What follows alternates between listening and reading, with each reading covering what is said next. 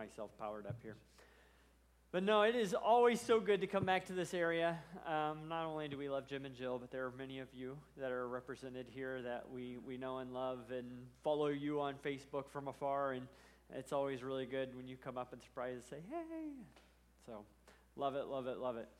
But I do want to just quickly, before I get going, and as I get going, want to recap just kind of who I am and how I got to and my family got to where we're at. Because it's a pretty extensive story. Some of you guys have heard it more in length, and I'm just going to shortly recap. So I grew up in Iowa, in small town southeast Iowa, a little town called Washington. My parents actually met at Central Bible College, so I grew up AG. I have it pumping through my blood. I was actually born down in Springfield, Missouri at Central Bible College. And so I've always been a part of this culture. 8 years old is my first opportunity to go to kids camp. That's when I really claimed my salvation for myself. It wasn't just, the prayer that you pray, but that's when I had that God moment, and I okay, yeah, I'm taking ownership of this. That was at 8 years old. That same year, my older sister, got filled with the Holy Spirit, and I'm like, oh, that's so cool. Again, grew up AG, totally knew about it, but it's man, I got to go get some of that. So I went back to kids camp as a 9-year-old, expecting to get filled with the Holy Spirit.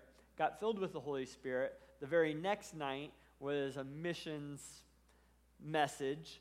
Altar call was given. I found myself a spot, started praying, heard a voice talking to me, looked up expecting my counselor to have come and sat next to me. There was nobody there. Closed my eyes again, heard the voice of God speak into my heart, call me to missions, saw myself in Africa. And from the time I was 9 years old, I knew I was going to be a missionary to Africa. So take off. That's always where my mind has been. Get to college. I go to Central Bible College, obvious choice. And although it's sad, it's no longer existent. It's shut down. It all enveloped into Evangel and everything. Anyway, that's a whole other story, sorry. But anyway, go to Central Bible College. My 4-year Bachelor of Arts degree is in missions, expecting, of course, I'm going to go into missions. I'm going to be a missionary to Africa. So then I had these other expectations because in the Assemblies of God, back when I was 9 years old, missions was completely different from what it is now. It's evolved quite a bit. But back then, they wouldn't send single guys. The Assemblies of God didn't send single guys. They'd send a single lady, but not a single guy. So I knew I had to get married. Also, I knew I had to go to college, get a 4-year degree. Then I was going to have to senior pastor for 2 years so that I could become ordained, because then they were only sending ordained ministers over. And then I would head over to Africa, and I would plant churches. And that's typically what missionaries did. So that was my game plan. I hit college, got my 4-year degree. I did an internship to Guam. I did another internship out here with my uncle Dan Lund at Poland New Life. And during both those internships, the children's pastor resigned, and I kind of took over a bunch of the children's ministry responsibilities. And I've always loved working with kids. I've always done it. I taught myself to juggle working in the nursery with my mom when I was a kid. And but after that second one here in Youngstown, after that internship, I felt the voice of God speaking to me again, saying, I want you to do children's ministry. As a missionary in Africa, but that was whoa, wait, I'm already geared up and going here, so I had to kind of change some things around. I was getting married at the end of that summer, and so I'm like, Jen, this is kind of where I'm thinking I'm heading right now. I think we need to do children's ministry, figure it out, and then we'll head into missions. And so we did that. We got married. We committed 10 years to children's ministry, ended up 5.5 years here, 5.5 years over in Dayton, Ohio, and hit that 10-year mark. And okay, let's do this. We're ready.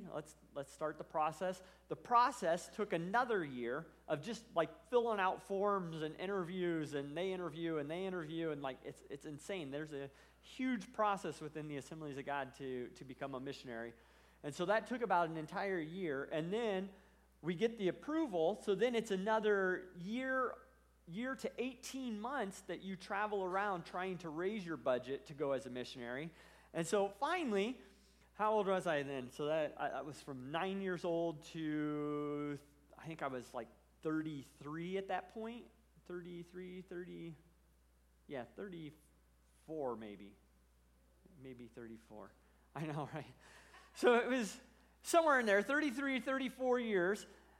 And finally, our budget's raised, we get approval, we get on that plane, we package all of our stuff up, we take off, we land, all of our luggage is there, we get off the plane, and we're still not in Africa because I got to spend another year in France learning another language, learning how to speak French, because in Senegal, they don't speak English.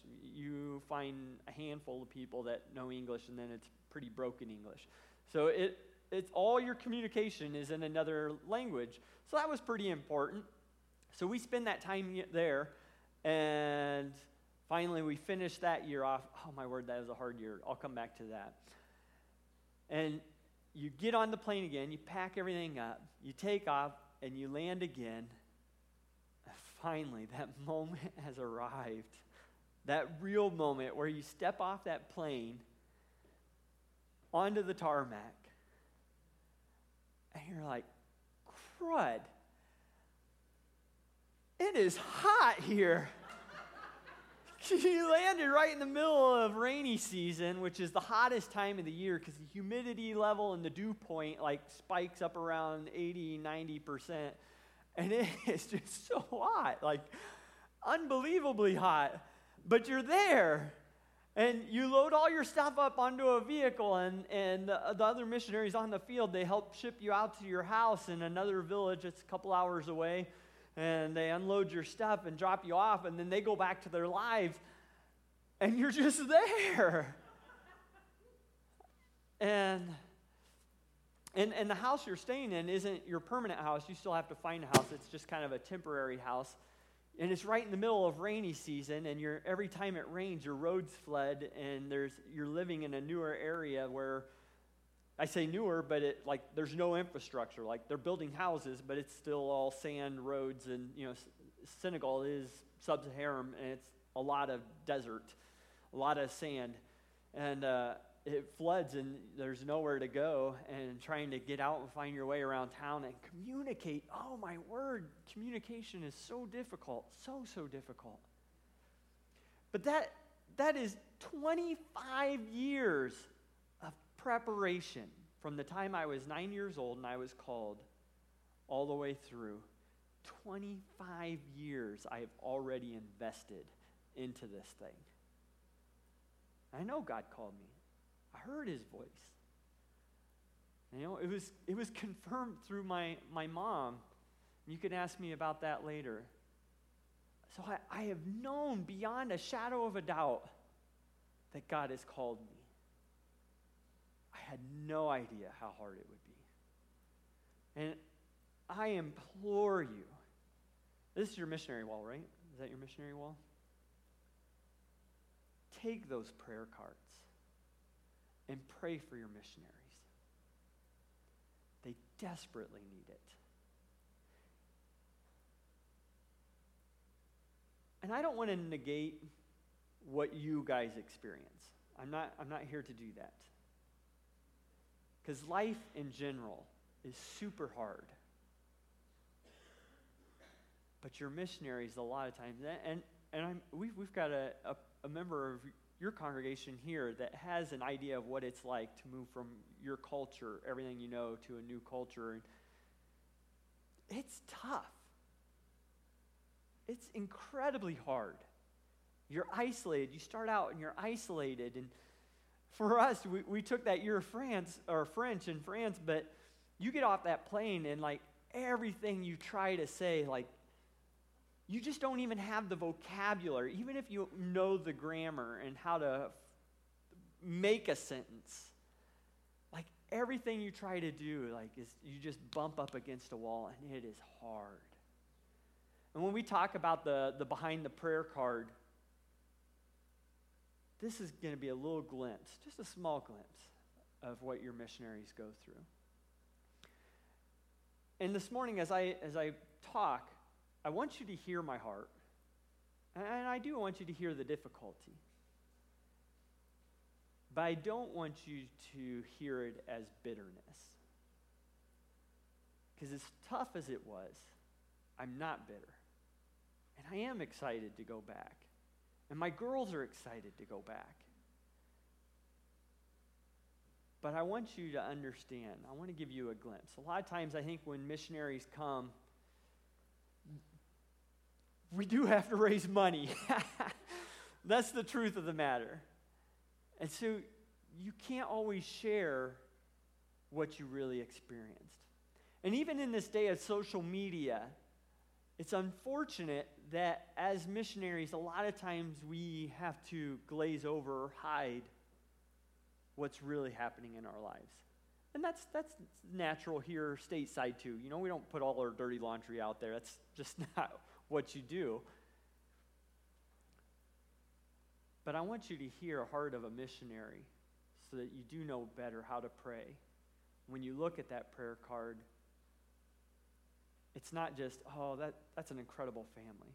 A lot of times as we travel around, and even prior to going into mission, missionaries are often touted as heroes. And it's not that we're heroes. Because our lives, I mean, in perspective, your lives are just as hard as ours. But we need you. You guys have this incredible church body that doesn't exist just inside this building, but it goes and extends out. And it's all over. And oftentimes missionaries are isolated, and they don't have that. And even when they do have that, they can't communicate it. And it takes years and years to build and develop those relationships and develop that language skill. And it's difficult. So that's my journey so far. I kind of pulled you up here. In college, studying missions, I studied culture. I studied cultural anthropology, learning how to basically look into another culture, another society, and be able to fit in, how to view that culture, how to view that society, and see how they interact and work together. You learn those skills, you learn those abilities. As a children's pastor and as part of college, I learned how to put a message together. I've learned how to put a kid's lesson together. I've invested lots and lots of time in understanding all the dynamics of what it would mean to go and live cross-culturally and to minister and to be beneficial. But you're still never fully prepared. It blew my mind when I landed in France how difficult France was going to be. And I'm not talking about like our American, what is the word for that? I blank. Sometimes I blank on words now. Our view of them.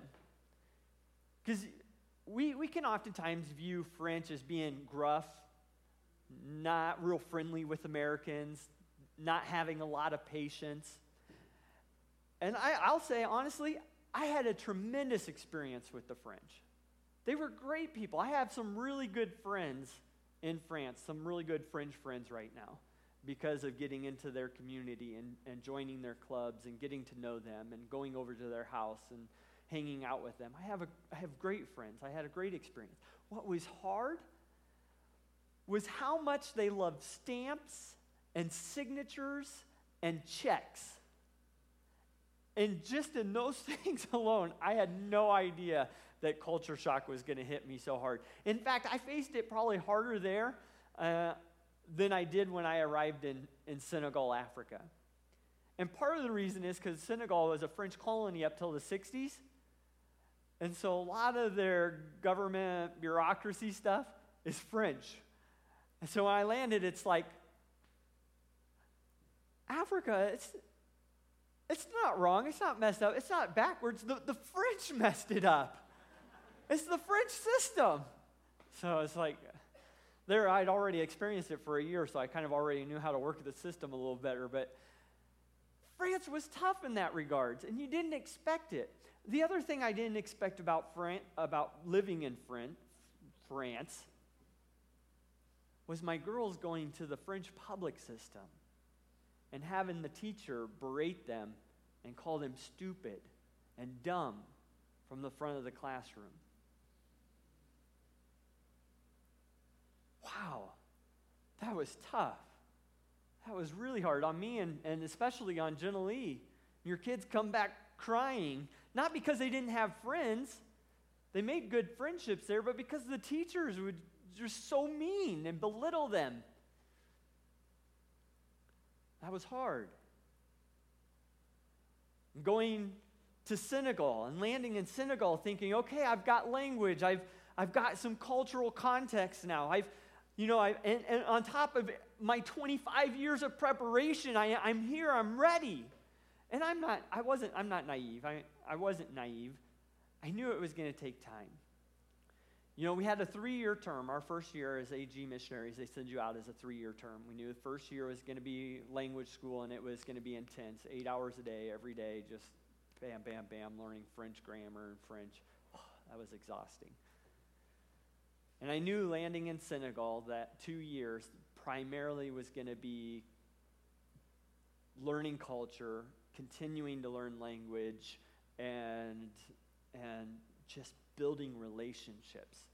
I mean, can you imagine a Senegalese man coming over, barely speaking any English, coming to the U.S. church and saying, okay, I'm going to teach you something.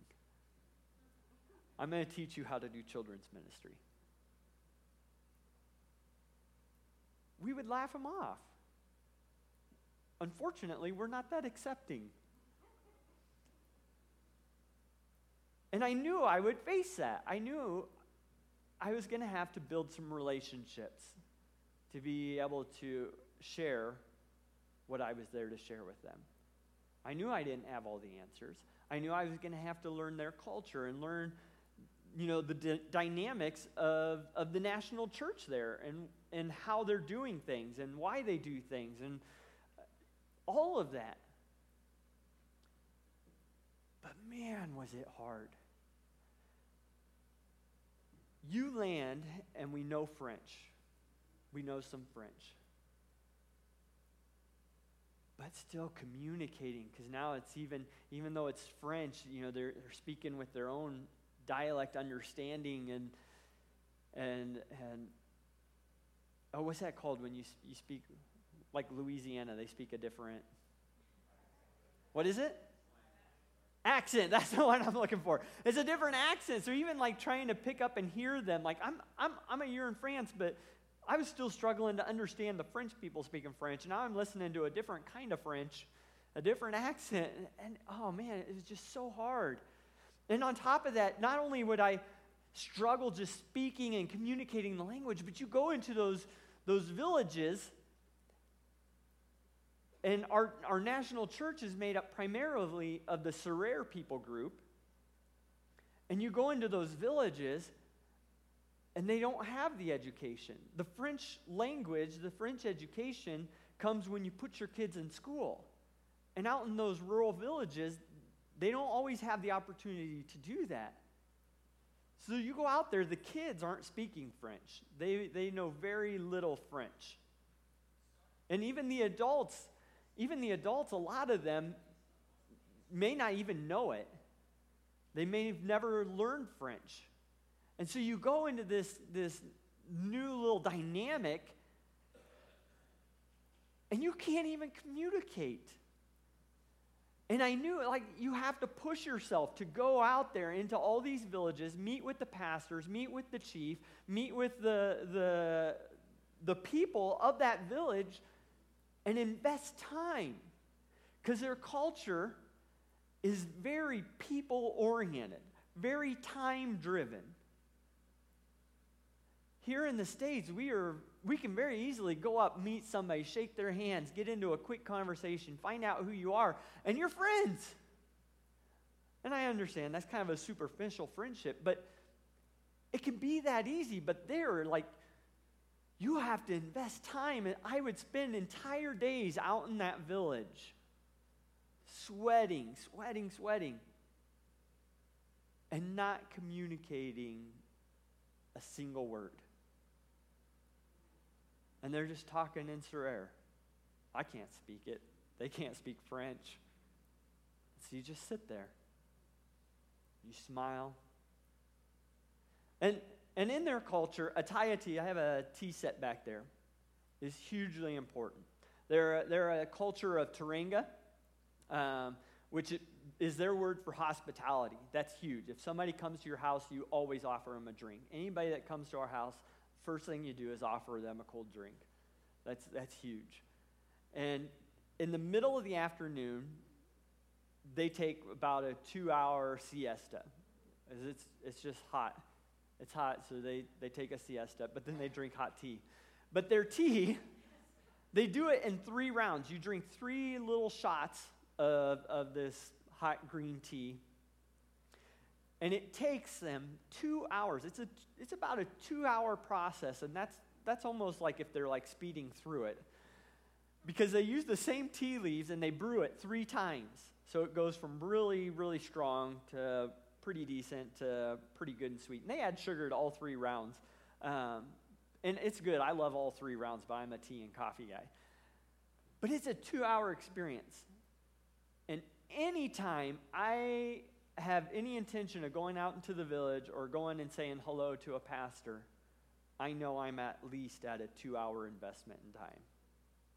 Every time. But my first year, every time I went, it was probably a 5-hour day that you would spend out in the village every time. Building relationship, not really communicating a whole lot verbally. Doing your best. You try to have interactions, but just spending time with them. It was hugely important. And I did. I loved it, but it was an investment. Because not only would you go for that 2-hour Ataya, but in that 2 hours, while you're having Ataya, the wife starts preparing the meal. And they eat lunch about 2 o'clock, 3 o'clock in the afternoon. So then you know, if I have this 2 hours invested in Ataya, I'm going to have another 1 or 2 hours invested in dinner, because she just spent a ton of money on this meal, going above and beyond because they have a special guest at their house. And so you can't just leave. You've got to invest more time.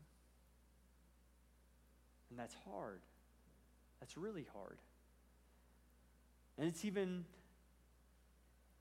more difficult for my kids when I take them out on a Sunday morning and we go out and I preach. And it's a 4-hour service. And my kids are a lot of times trapped in a little hot box brick. They're usually brick structures. And it's maybe an 8x8 little room. And they've got all the kids packed in there. There's sometimes windows, sometimes not. But even if there's windows, there's not always, a lot of times, a breeze. A lot of times it's a tin roof, so the sun's just baking it. And they're in there for 4 hours while service happens, just roasting and baking. And that drains a person. You come out of that 4-hour service and you are seriously drained, like, because you sweated everything out and you're just exhausted. And you got to prepare yourself mentally, because 2 hours of Ataya is coming after that. And another 2 hours of the meal. And saying your goodbyes. And then it's the hour drive home. It's a long day. Anybody in here have kids? Anybody in here ever have a hard time getting your kids to go to church? You don't have to answer that one. It can be a struggle. It can be a struggle keeping that attitude correctly. Why are we here, Dad? We can't even communicate, But you invest the time. and you keep investing the time. And every week you go and you invest more time. For 2 years, you keep investing that time. And I started, oh my word, I started preaching. And I tried to, you just got to throw yourself in. It's that idea of swimming and you just jump into the deep end. It's like a archaic, bad way of learning to swim, but you can do it that way. I know some people who have. And it's that way a lot of times in culture. You just got to throw yourself in, not worry about the mistakes, and just do it. Otherwise, you'll freeze up and you'll never do it. If you keep just saying, oh, I'm going to wait until I'm at a good spot and I know how to do this and I can speak the language well, you won't do it. And on top of that, you're not building relationships. You just got to throw yourself in there. And so pretty soon after we landed, I did my first service. I had another missionary invite me clear up to the north end of the country, and he had a church and a school that he started up there. And so I went to this church, and I cheated because I had my notes from a message that I typed up in France as part of the practice, part of the education process. So I cheated. I already had that sermon ready. And I did it kind of kid style, so I had some object lessons, right? And that's another thing. Building lessons in our context with our resources is completely different than building object lessons and kids lessons in a culture, in a context that's not our own. In that first lesson, I used mud. Super universal, right? Everybody understands mud. We're in the middle of the rainy season, for crying out loud. They've got mud everywhere. This isn't a new idea. And so I even bring in some sand, dirt, whatever, mixture, and some water. On a tray, I make mud.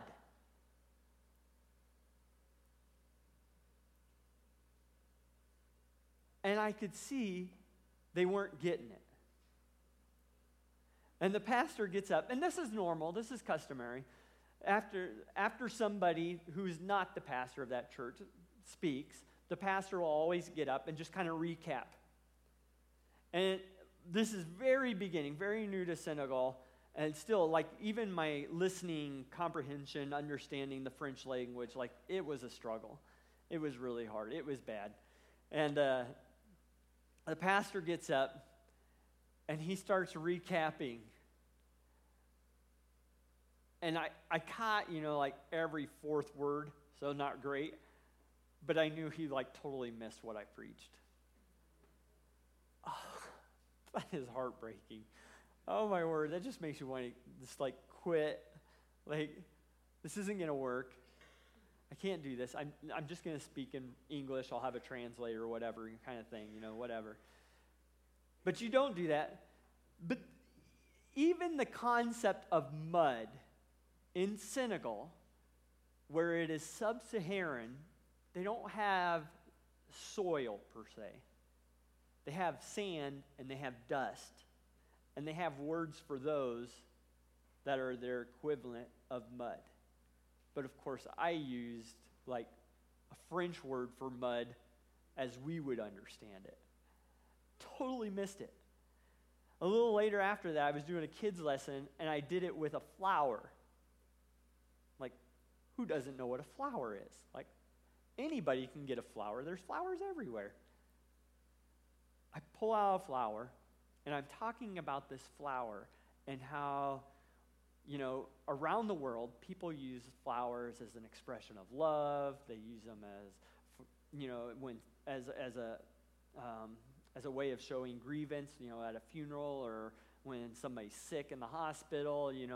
I'm going through all these ways that around the world we use a flower. And again, people are just looking at me. The kids are looking at me, and they're not getting it. I have an adult kids leader there, and they're trying to help me, and I could tell it's totally missing. It's okay, whatever. And I had to adjust it. I did the lesson again, but I adjusted it the next time to how they use a flower. Because they use them. They have flowers, they use them. And they have a BSAP plan. What's the word for that? I'll come up with it later. Ask me later. They have a BSAP plant, and it's got a flower, and it's kind of a waxy red flower. And they use it, they eat it as part of their meal. They add it to their dish, their chebajin dishes, and they eat the flower. They also steep it and make a tea or a juice. They also have bougainvillea, and it's kind of a vine that's got a lot of thorns on it, and they use it for protection and stuff. And so I used the flower in that way, and like everybody gets it. I was like, yeah, this is what it's supposed to be like, But just, it is crazy.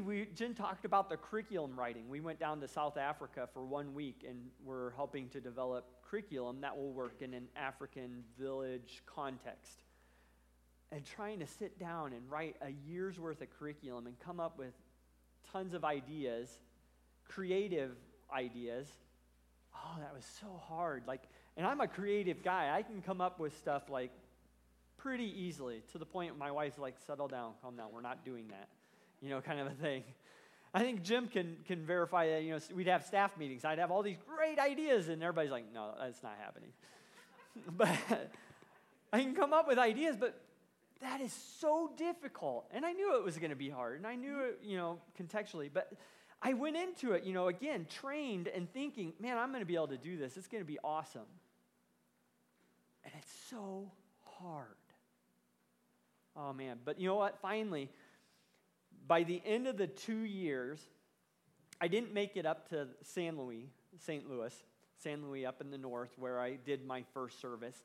I didn't make it back up there until I was about ready to leave again. And I took the missionary that was up there. He's on furlough, so he's back stateside, and he's getting ready to take off again.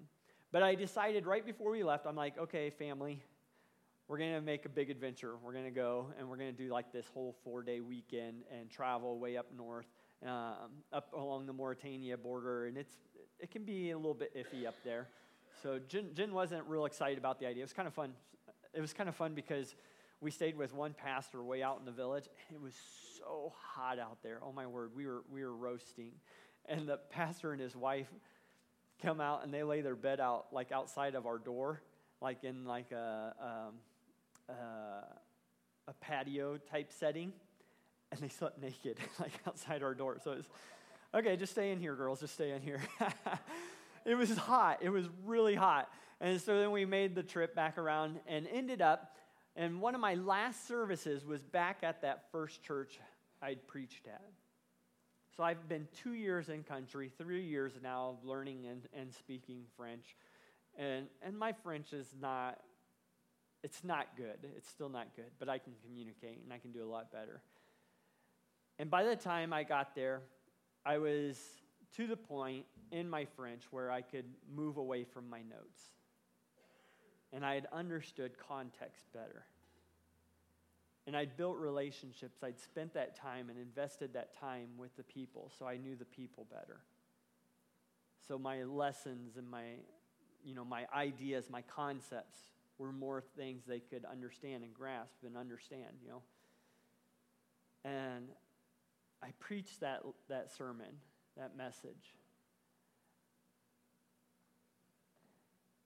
And I could tell I was connecting. You get those moments where you see their faces brighten up. And you're off notes. You're not just having to read it. And I'm still working with an interpreter because they're still interpreting it into Wolof up there. But it was good. And at the very end, the pastor again gets up. And he stands before him. And he says, it's so good to have Pastor Jeremy here with us again. And this time we were able to hear his heart. And he expresses to the people that we're going to be heading back for itineration stateside. And he expresses to the people how difficult that's going to be for us. That they need to be praying for us. And to be praying for us that we hang on to the language we've learned. And that we praying for us that we do come back. so that they can hear my heart again.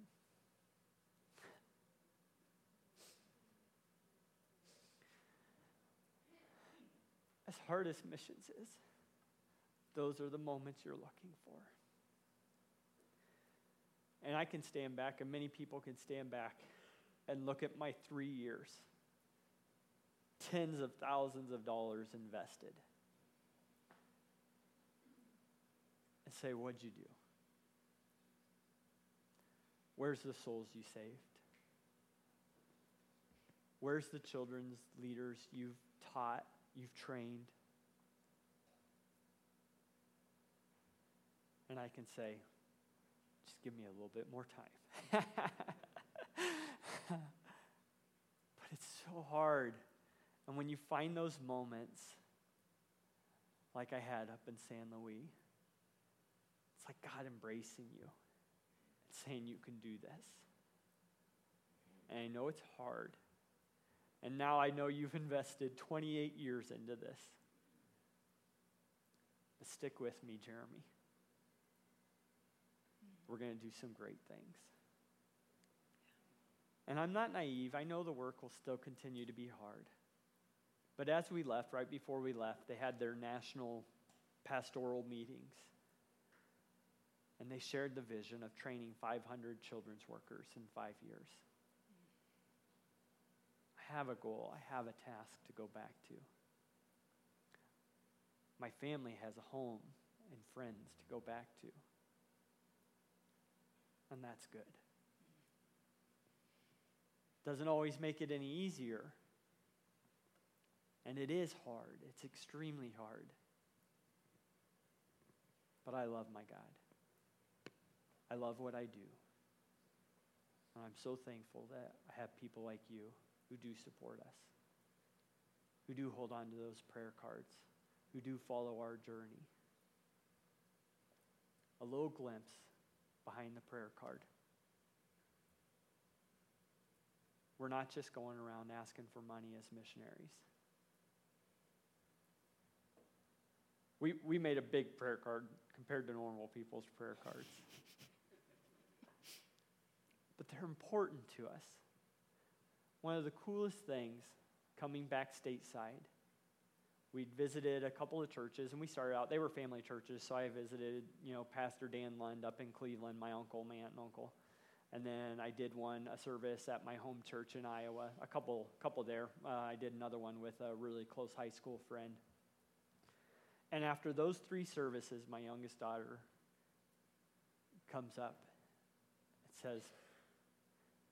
to my wife, says, Mommy, people really do love us. It's when you're so isolated and pulled away, it's hard to remember. Even when they would try to connect on FaceTime with friends back stateside, that connection still wasn't there because lives had moved on. That's so hard. But having those moments when we know that we're cared for, when we know we're loved, is hugely important. Thank you.